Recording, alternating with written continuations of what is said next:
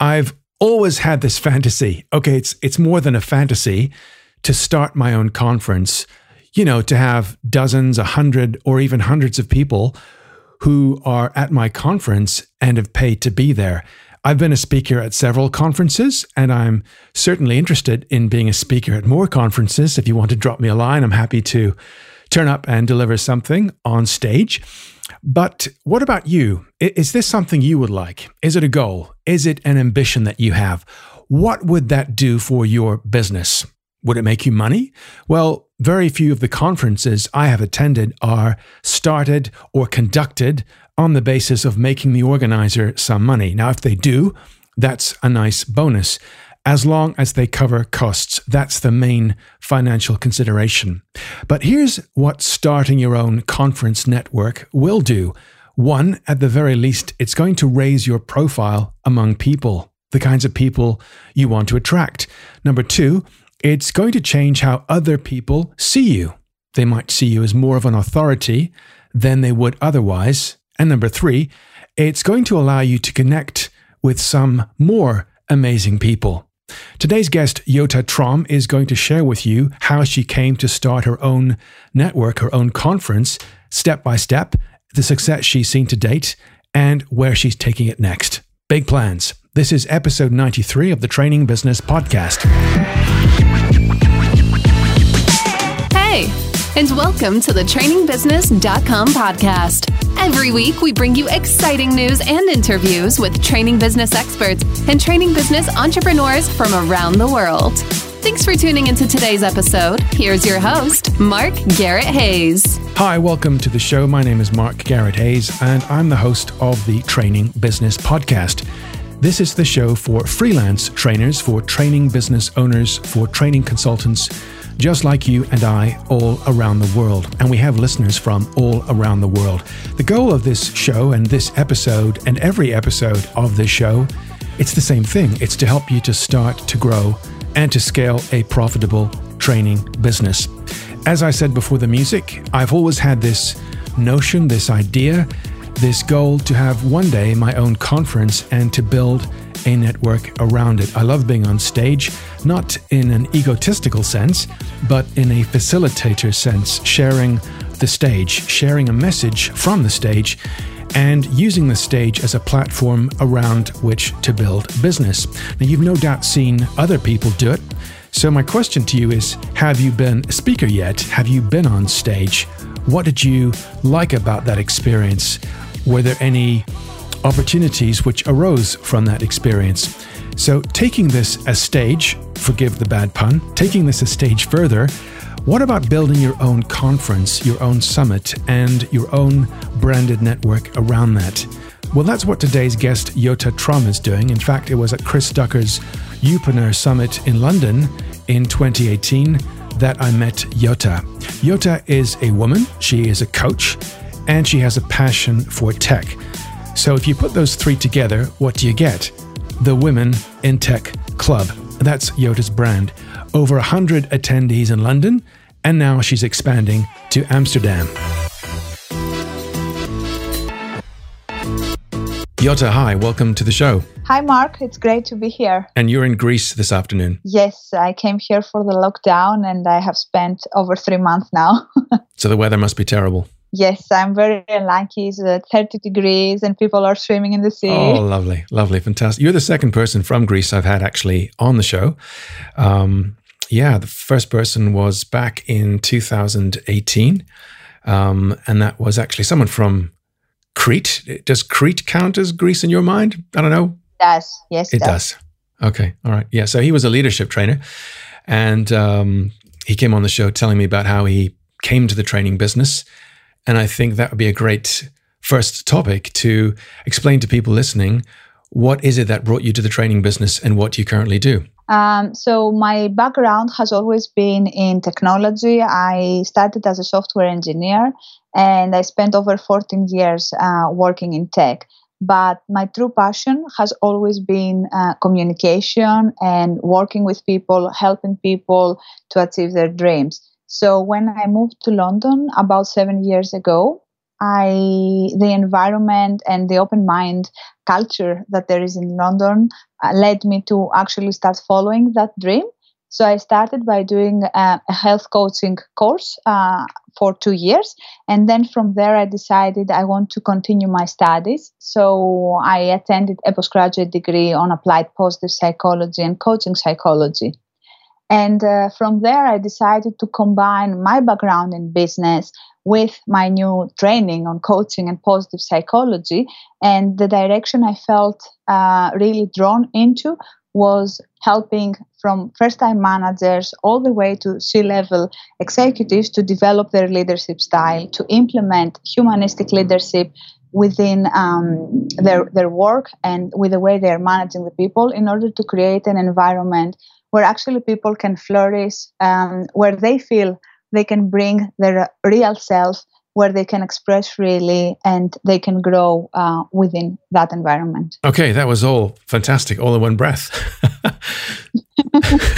So look, the reason I invited you on the show, we'll come to that in a moment, but we met at Chris Ducker's event, the Youpreneur Summit in London in 2018, if I recall correctly. Yes, that's correct. And one of the reasons that you came there was that you were looking for ideas or thinking about how you could combine your background in tech with your affinity with coaching and make a business out of this. So what you've done recently, I think, is really, really interesting, is that you have a background working with Amazon, you've worked with Yahoo, you're obviously accredited in coaching, as you said, and those tech company experiences plus your coaching abilities have led you to create something called the Women in Tech Club. So for people listening, what exactly is the Women in Tech Club and whom does that serve? So I came up with that idea initially starting from the different things I heard during the Youpreneur Summit. But actually what really triggered me was about a year ago from today, I was doing a short contracting job for a consulting agency. And that agency, they had a lot of software engineers that they were placing in different projects as contractors. And what really surprised me, it was actually that in the company, there were 75 men and me. So that is the first time that I became so aware about the gender gap within the technology industry. I would say that having worked in large corporations, I was lucky enough not to feel that I was a minority. And actually, I have been very well respected within my roles, irrespective of my gender. So until then, I wasn't really conscious about that gender gap. So after that contract, I tried to join different communities around women in tech, but I felt that there was something missing. And for me, what was missing was a space where actually men and women can come together, they can have an open communication, they can talk about their challenges, because I believe that in order to decrease this gender gap, in order to make more inclusive environments, we need to understand where the other person that is sitting in front of us is coming from, what are their challenges, how they feel. So I didn't find something like that around, and that's why I decided to start a community on my own. So when I actually started the Women in Tech Club, I envisioned it as a small group where we would meet regularly with people and we would offer support to each other.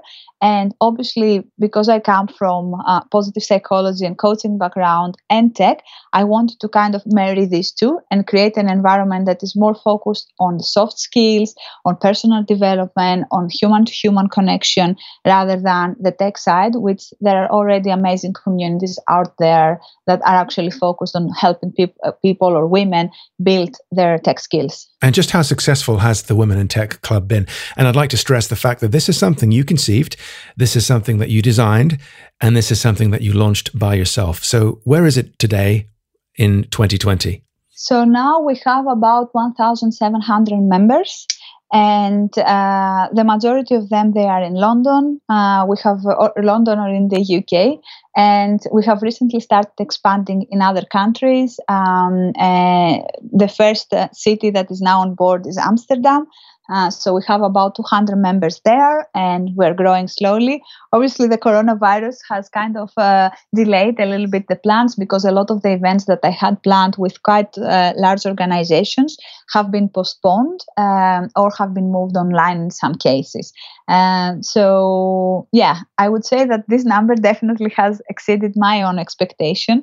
In August 2019, when I was organizing the first event, I thought we would be 20 people sitting around the table chatting, and we ended up being 8 people. So since then, the growth has been really, really great, which means actually that for me, this is a sign that what I felt, that there was this gap, that there's this gap in communities or in networks, that they're more focused on the person, on the human, is actually true. Yeah, and that strikes a chord with me, is that people are now more open to the ideas of joining network groups than might have been previously the case.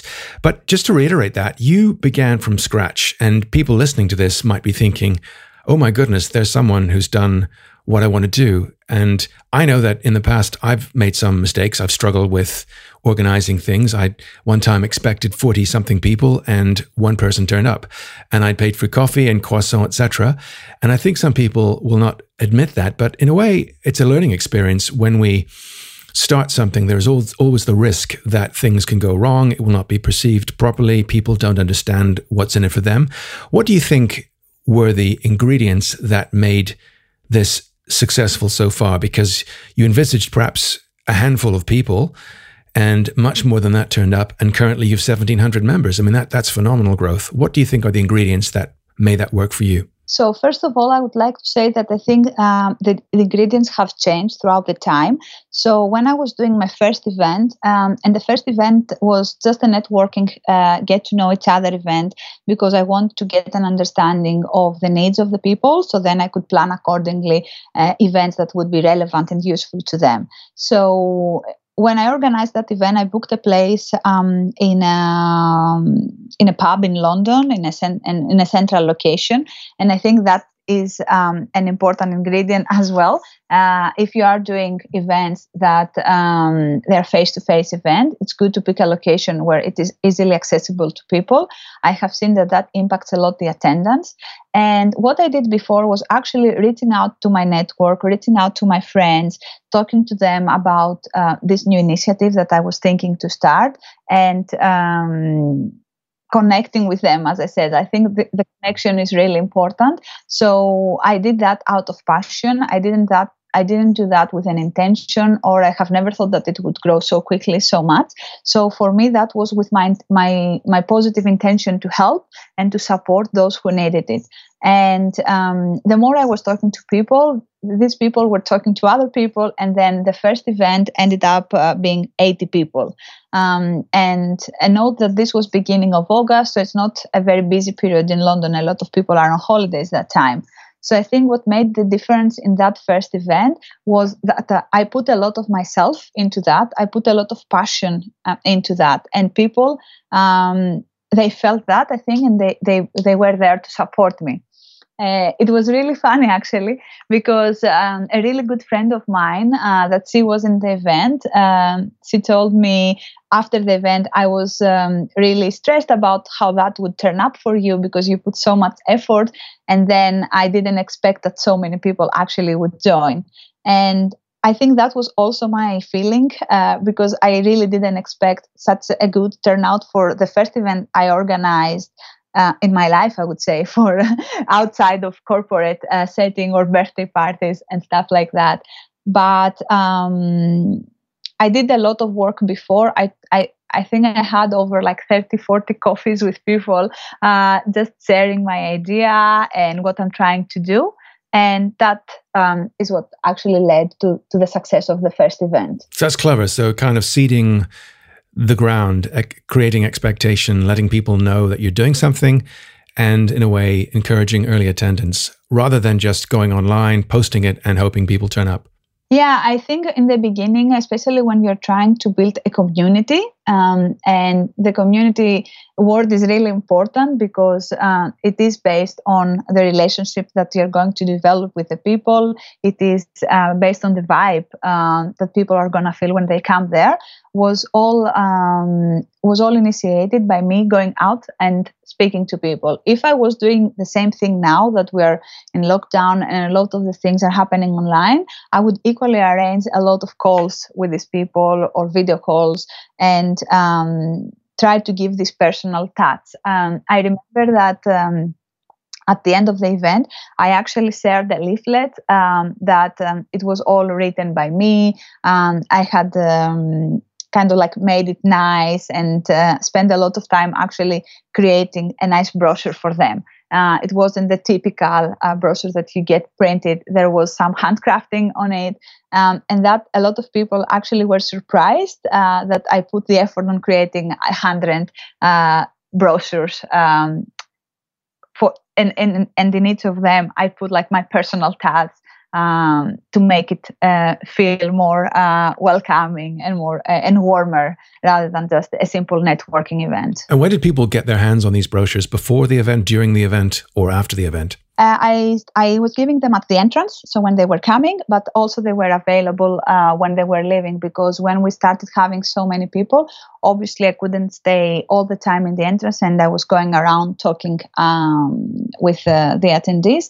So I had it there available for them to take at any time, and I would also suggest them to take it if they wanted to learn a little bit more about what my vision was for the community or the new initiatives that I wanted to do, or even sharing just an email that they could reach out if they had any ideas or if they wanted to participate in any way in future events. So you put an effort into designing a high quality brochure which people could take away from them. And also because you gave it to them at the beginning or prior to the start of the event, that kind of set the tone for the quality you wanted from that event. Yeah, so in the beginning, especially for the first half an hour, I was actually in the entrance welcoming each person and introducing myself and asking a question.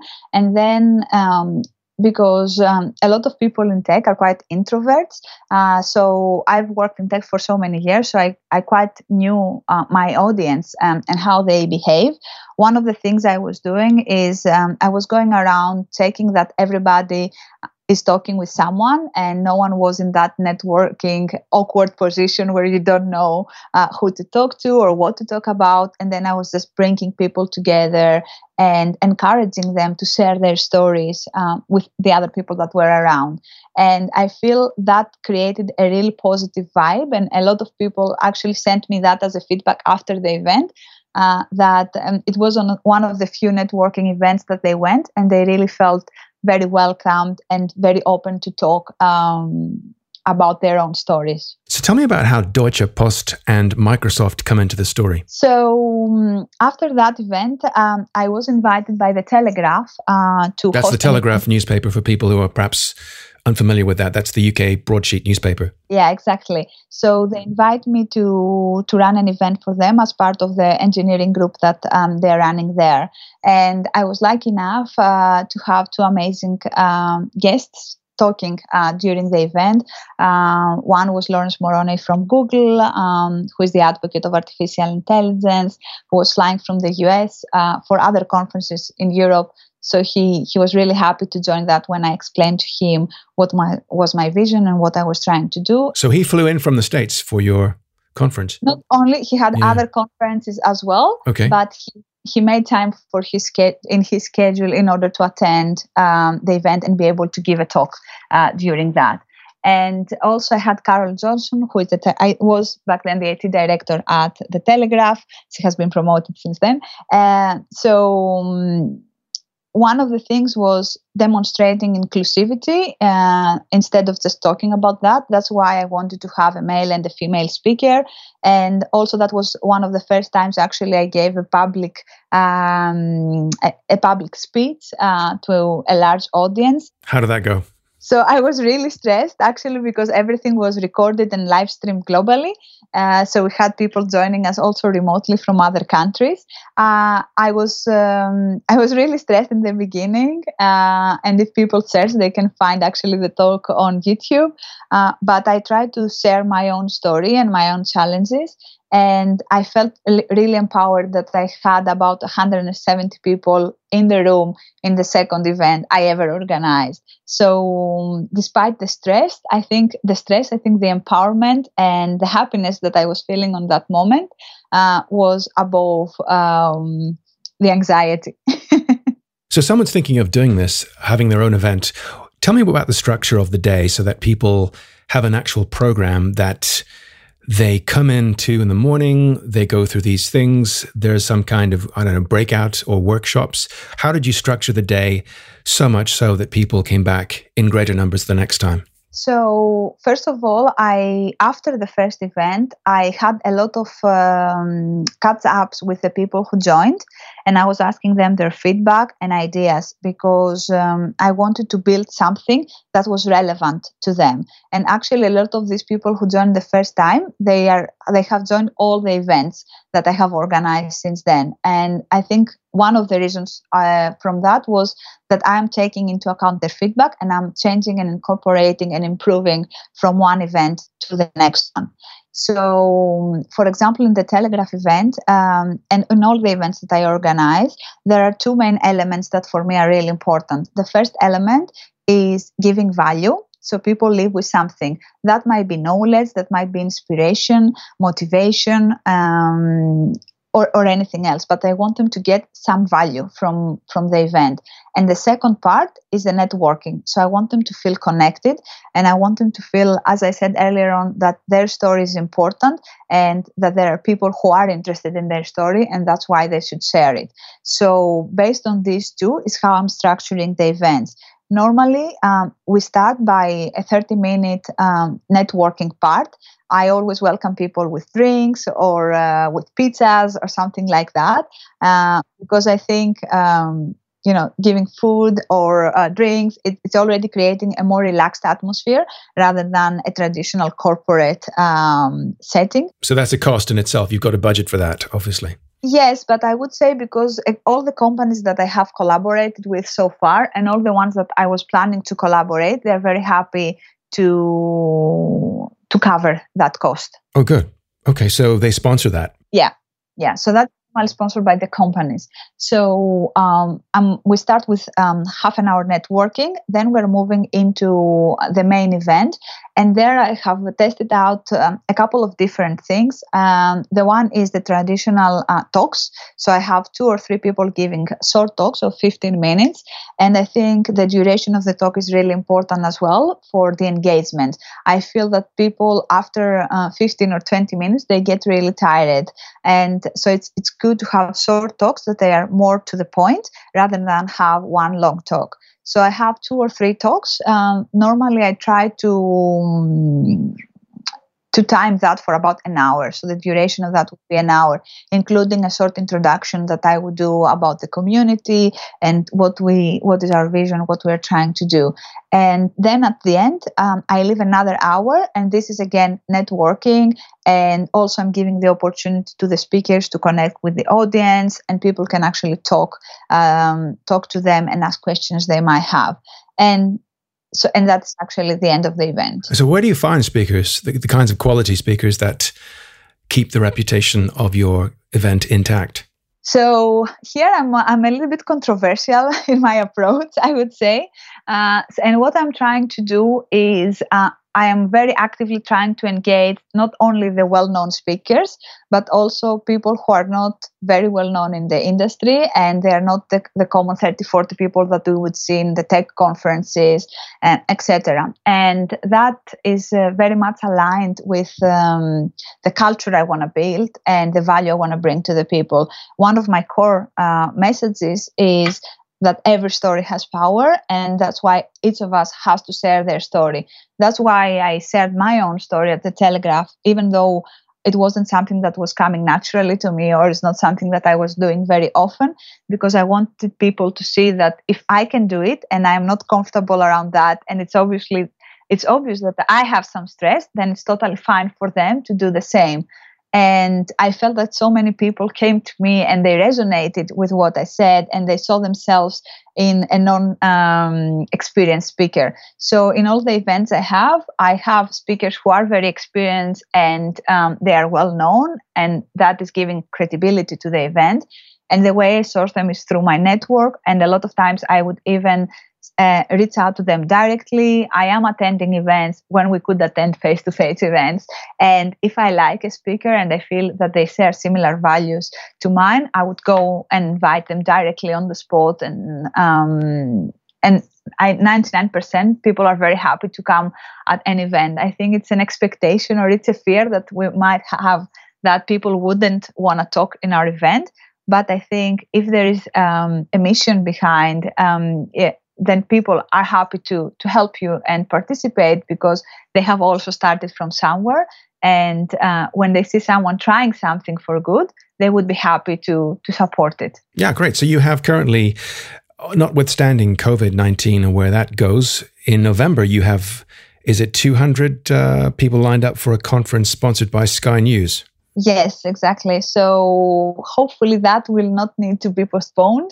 And by then, all the lockdown and the restrictions will not be in place anymore. So the event is planned for end of November, and it will be hosted and sponsored by Sky. And they'll be paying for, I think, video recording, audio, and food and drinks. Exactly. That's fantastic. And also the event will take place on their premises. Wow. So that's huge. Tell me about the brand recognition that you hope to get from this. Has it helped you in your business in any way, help your own coaching? Yeah, I think definitely. And this is one of the side benefits that I haven't thought that I would get. I think, first of all, it helped me on a personal level, because I was never the type of person that I would be very vocal about the things that I do, or I wouldn't be, as I said, I was not giving public talks before or anything like that, or even interviews as the one we're doing now on a podcast. All these things are quite new to me, and they came to me through the community. So first of all, on a personal level, going out of my comfort zone and creating that community and building a brand around that helped me to evolve and start doing things that maybe I was more hesitant to do before.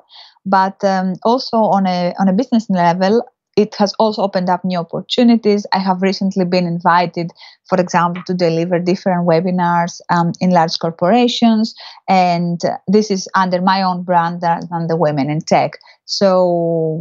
And this is paid work. They're paying you for this. Yeah. Great. Okay. That's nice to hear, because so far I understand that you're not charging, or at least making a profit from Women in Tech, but it's your intention to at some point. But for now, it's serving not just to bring people together, but also serving to raise your credibility and visibility with your clients and prospective clients. Yeah, exactly. And also I think I have attracted a different audience than the one I was working before. So before I was attracting a lot of male first-time managers transitioning maybe from tech roles to management or leadership, or mid-level managers who wanted to transition to more senior positions. But once I started being more vocal around supporting women and empowering women, actually I did have a lot of women reaching out to me. So it definitely did make a difference in my own business and my coaching practice. But also I think the fact that I am invited to either talk or to give an interview or stuff like that is already raising my profile. And one of the things that I noticed that was a huge difference for me is that how many more doors are opening to you when you're going as a representative of a community rather than when you're going as an individual. So the reaction of people when I was approaching them before as a business owner versus now is completely different. Yeah, that makes sense. So you're not just someone called Jutta Tromm, you're the person behind Women in Tech, the Women in Tech Club. So where would you like this to go next? Because it's a great basis if you've got 1,700 people on your email list and you're now branching out to Amsterdam and Europe. Where would you like this to go if it were to go all the way? I will tell you my short-term plans and the long-term plans. Okay. I think short-term, what I'm trying to do, and this is what I'm trying to build at the moment, is create an ambassador system. So I do have a lot of people reaching out from different cities, and they want to run similar events to the ones I am running. So I'm trying to kind of create a structure around that. Obviously, the community is really new, and so far it has been me running most of the initiatives. Now that I start having volunteers, it is amazing because actually I can do more things. So my short-term plan is creating that system so the community can expand without me having to be present or me having to invest a lot of time on doing that in a specific region. And long-term plans is organizing a very big conference, maybe in London, maybe in the US in the future. That is it's a tech conference, but not focused in tech. That is kind of my dream, a conference that is focused on people, on connecting with each other, on feeling confident, on feeling empowered, all these things that are so important in our success, not only in our business, but also in our life. But there are few opportunities to do that within a business setting, unless a corporate is actually sponsoring that. So I want to be able to bring that and make it available to more and more people. Yeah, I know that when you and I met at Chris Ducker's event, that was a paid event, a couple of £100 for 2 days. In fact, I paid for a third day and stayed on, which was really, really useful. Would you like to do that too at some point, to charge tickets or charge for tickets and have speakers who are paid speakers, not just people speaking pro bono? Yeah, definitely. So that would definitely be how I am envisioning that. Also because it takes a lot of work from a lot of people in order to put this together. And I think it's fair that everybody gets rewarded from a financial perspective as well, from their time. And so far my events have all been free. But as I said, I never thought it would grow so much, the community, and I would actually need other people that could help me and put effort on that. Yeah, I think it's very exciting because I know of a couple of people who began really small with events and they've grown now to be huge vehicles. People come to them, they fly in from different countries to those events. Something like Chris Ducker's or Pat Flynn's FlynnCon, and or James Schramko's Tropical Think Tank. There are a bunch of events out there. There is, of course, a danger that events that people launch are just like other people's events. But it sounds to me like you found a real niche here, which is that it's women in tech. There's a coaching and learning aspect to this. And people come away not just with information, but perhaps a sensation of community. And of course, that is the basis for growing anything into a monetized conference. It's having an audience that want to hear from you and want to be invited back to events. That's a fantastic start. What else do you think would make a difference to take this to the next level? Not just, increasing numbers, but how could you perhaps change the format or tweak the quality that would bring you to where you want it to go? Mm-hmm.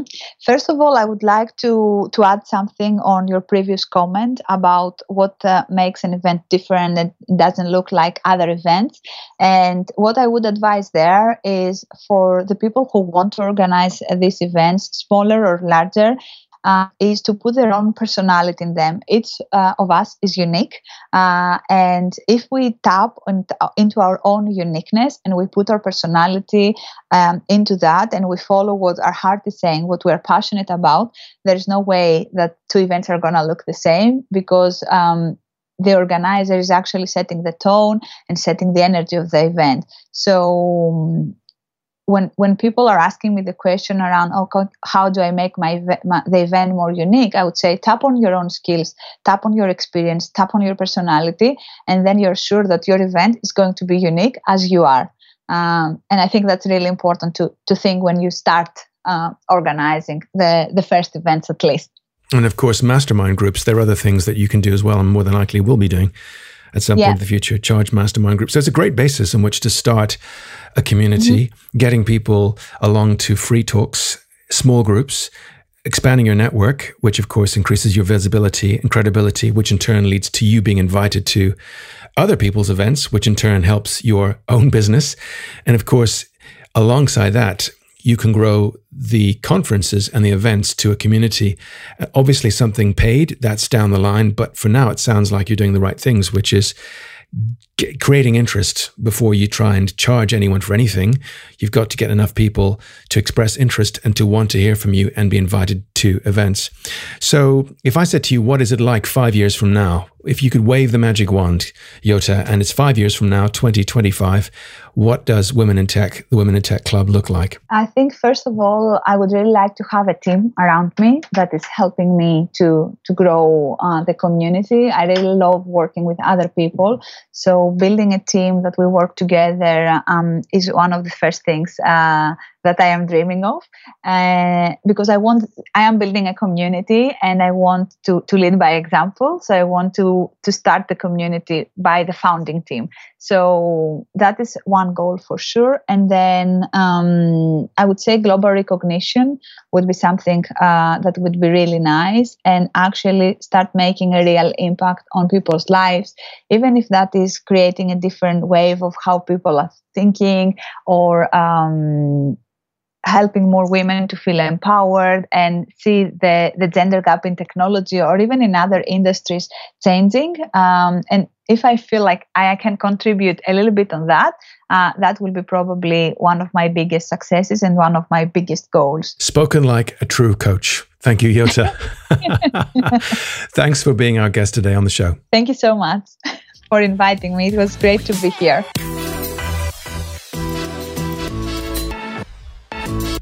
Many thanks, Jutta, for being our guest today and for sharing your fantastic story. I think you're really onto something. And I'm going to stay in touch and to see where you are with the Women in Tech Club in 6 or 12 months' time. And thanks to you, my listeners, for taking time out of your day today to listen to this episode of the Training Business Podcast. You have some great ideas for episodes and content, so please keep those ideas coming. Your favorite business authors or the kinds of topics you want to learn more about to do with tech or marketing or sales or branding or websites. If it's related to the training business, to your platform, your career, your business as a coach, as a trainer, I'd love to hear from you and I want to hear your suggestions. So send me an email today to mark@trainingbusiness.com. I read and reply to emails personally. There's a fresh episode, of course, next Thursday, episode 94, if that's correct. Let me quickly check. Yes, episode 94. So until then, look after yourself and your loved ones. Summer is nearly here. You're doing well. You're a great trainer, so keep going. Bye for now.